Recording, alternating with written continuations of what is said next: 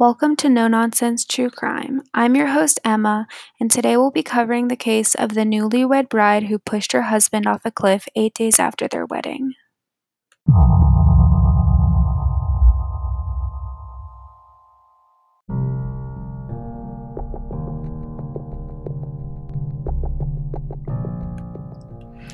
Cody Johnson and Jordan Graham met in a church in Montana when Jordan was 22 years old. At the time, Cody wasn't very religious, but he began attending church regularly after he and Jordan began dating. According to mutual friends, Cody was head over heels for Jordan, but Jordan didn't entirely reciprocate his feelings. While Cody would try and spend as much time as possible with Jordan, she would look for excuses to avoid him. Yet, after only 1 year of dating, Cody proposed and Jordan accepted. Their friends stated that they were shocked and that they had never even seen the couple kiss, hug, or hold hands. On June 29, 2013, Cody and Jordan were married. Jordan was very nervous and even looked very uncomfortable during the ceremony and rarely smiled. Jordan's maid of honor, Katrina Martinez, said that Jordan had been having cold feet and had even asked Katrina multiple times if she was making the right choice by marrying Cody. After the wedding, Jordan texted Katrina and saying, "I should be happy and I'm just not." Jordan also told Katrina that she had lied to Cody and said she was on her period so they wouldn't have to consummate the marriage, saying that if Cody tried anything, she would freak out. While Jordan appeared to be regretting her new marriage, Cody was the opposite. He told his friends that he was on a high and he was very happy to have married the love of his life. 8 days after the wedding was the last time anyone ever heard from Cody. Cody was reported missing 3 days later by his co-worker on July 8, 2013, when he didn't show up to work. When Jordan's family and friends asked Jordan where Cody was, she told them that her husband had left and he had not told her where he was going.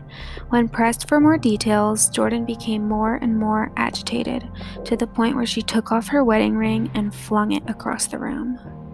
When investigators questioned Jordan about Cody's whereabouts, she gave them a different story than the one she told her friends and family. Jordan claimed that Cody had gone for a ride with a friend. She said that Cody had texted her, but she did not have the text to show investigators. Authorities began distributing missing flyers in their search for Cody. Shortly after this, Jordan told her friends that she had gotten an email from one of Cody's friends named Tony S. The email said that Cody was dead and he had fallen off a cliff at Glacier Park, and the police's search should be called off. Jordan's friends urged her to take the email to the police, and eventually she did.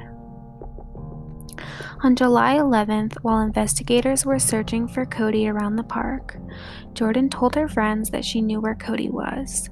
She claimed that God was sending her on the path towards him. Jordan led her friends to an area in Glacier National Park called The Loop, a narrow path above a ravine with a 200-foot fall. Jordan looked down the cliff and upon seeing her dead husband's body said calmly, "Oh my gosh, it's him." On July 16th, Jordan was brought in once again for questioning. By this point, investigators knew that something wasn't right.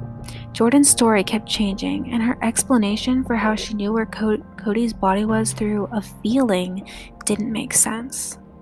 Jordan claimed that she didn't go with Cody to Glacier National Park, but there was footage of her and Cody entering the park in Cody's car on the park's surveillance cameras. And despite Jordan claiming that she and Cody had not been fighting, Cody's text messages to his friends proved that to be untrue. As well as this, the email Jordan received from Tony S. was registered to Jordan's parents' home, and it was found that Jordan had written the email on her stepfather's computer. After police confronted Jordan with the large amount of evidence against her, she confessed to shoving Cody off a cliff in Glacier Park on July 7th. In court, Jordan's attorneys argued that Jordan had killed Cody in self-defense. Allegedly, Cody had forcibly brought Jordan to the park and grabbed her as they argued at the edge of the cliff. At her trial, Jordan stated that they had gone to the park to discuss her second thoughts about being married so young. Despite Jordan's claims, the prosecutor said that it appeared she had planned her husband's murder. The reasoning behind them believing this was that Jordan had texted her friend that night and said that if she didn't hear from her again that night, something happened. Prosecutors believe that this indicates that Jordan was planning or considering murder. As well as this, Cody's injuries were not consistent with those of an accident. He had fallen headfirst and had injuries on both his arms and his head. As well as this, there was a piece of cloth next to his body that looked like a blindfold. It is thought that Jordan told Cody that she had a surprise for him, blindfolded him, told him to turn around, and then pushed him off the cliff. Jordan pleaded guilty to her husband's murder in December and was charged with second-degree murder and given 30 years in prison with no possibility of parole.